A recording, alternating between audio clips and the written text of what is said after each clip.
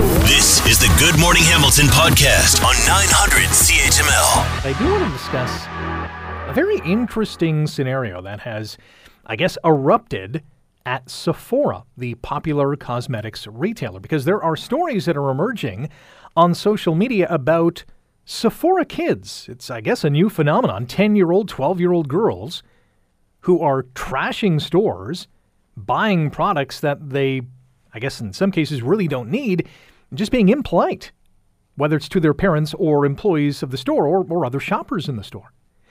And more customers are complaining about encounters with these disrespectful children while they're doing the shopping. Kate Carnegie is the president of Carnegie Media and has joined us to chime in on this here on GMH. Kate, good morning. How are you? Oh, good morning, Rick. Thanks for having me on. I will admit, topic. Yeah, I will admit I don't shop at Sephora. You don't? I don't know if you do, but this seems wild to me. You know what? This is absolutely wild. When your producer sent me this topic, I said, okay, yeah, for sure. I can talk to this. But as a former news reporter, I said, I'm also going to do my research on this one. So I spoke with a number of friends who are parents of girls. I myself have 2 young boys. So I said, I can talk to this from specifically a PR standpoint for the brand, Sephora. And then let's also delve into a little bit about, the behavioral issues at play here when it comes to these, tweens and teens and what we're seeing on TikTok. So we can get right into it if you want. Yeah, let's start with the brand impact, because this stuff goes viral, as you know, and some people will say, well, you know what, I'm just going to boycott Sephora. I'm not sure if that is happening, but what impact is this having on the brand? Yeah, and you know what? I did have a good sit down here and think about that as if Sephora were one of my clients, and I do specialize in crisis communications. And at this point, the brand has done absolutely nothing wrong. This is a store. They sell products. You can't put an age limit on who can come into a store. There hasn't been any kind of release or messaging that's come out from the store and their communications department because, frankly, there's no need to do that. The store has done nothing wrong.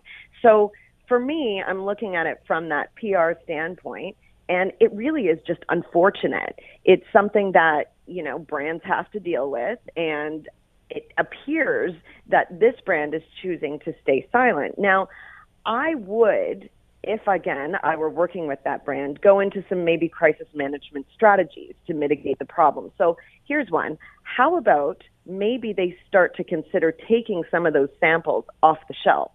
That is a huge problem that we're seeing in those videos, is these teens or tweens running up, grabbing the creams and trying them, and then you see the videos and pictures of the creams that are all messy or the lipsticks that have been decimated.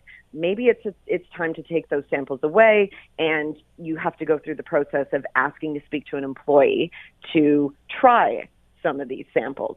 The other issue, though, that I'm seeing here, and it has nothing to do with really the brand Sephora, but just the makeup samples in general, what I take issue with here, and I never use them, is how about that harmful bacteria that's being spread from everybody's hands or lips or any of it?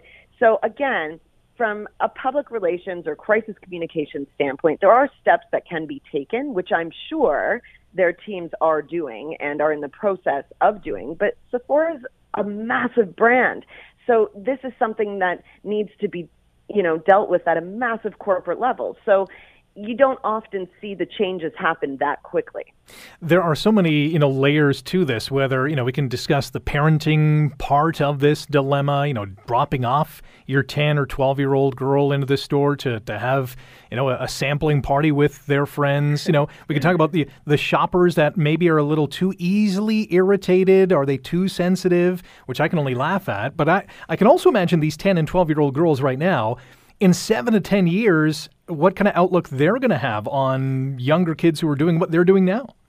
Well, what's interesting, Rick, is that I talked in depth with one of my clients who's a behavioral analyst and who works directly with teens and tweens, and she talked exactly about this problem and acknowledged that this age group are particularly vulnerable to social media and influencers. And at age 13, most children are undergoing, that developmental shift and are looking to their peers as opposed to their parents for influence. And that's not anything new. I mean, we had that as well when we were younger. What is new, though, is social media, which kind of allows teens and tweens, well, it does, a larger glimpse into the lives of not only just their peers, but much older influencers and celebrities. And then we're seeing the result as these teens or tweens trying to keep up with what they see online. So that behavior, though, isn't new. When we were young, when I was young, I remember, we didn't have social media, but we did have those teen magazines or Vogue, and we did see supermodels wearing makeup and clothes and bathing suits that may not have been, considered appropriate for our age group. But what is the same is parenting. And it does come down to parenting. And I reached out to, my group of friends who are parents, and the ones specifically with tween girls or teenage girls. And it all comes down to having that open communication to what you're seeing, listening to your child about what, they may be seeing and maybe why they want to buy the makeup. Why do they want to wear the makeup? And the use of skincare products doesn't have to be a negative experience. It's something that we need to kind of experience it along with our children and then explain to them why maybe some products aren't acceptable, why they could be dangerous for your skin, offer an alternative. So, hey, honey, that one is meant for plumping, for mummy's lips, and can be quite dangerous if it's put on, a child's skin. But this one, if you're really interested in trying something out, this would be a little bit more appropriate. And so it's getting involved and being aware and validating what these kids are seeing, hearing, being bombarded with. And it's our job as parents to control the messaging instead of the messaging being pounded into their brains from social media. It's a good point. That communication is huge. I'll have to cut you off because we're out of time. But Kate, I appreciate your time this morning. Okay, anytime, Rick. Kate Carnegie, Have president. A great morning. You too, Kate Carnegie, president of KC Media. Thanks for listening to the Good Morning Hamilton podcast. You can listen to the show live weekday mornings from 5:30 to 9 on 900 CHML and online at 900CHML.com.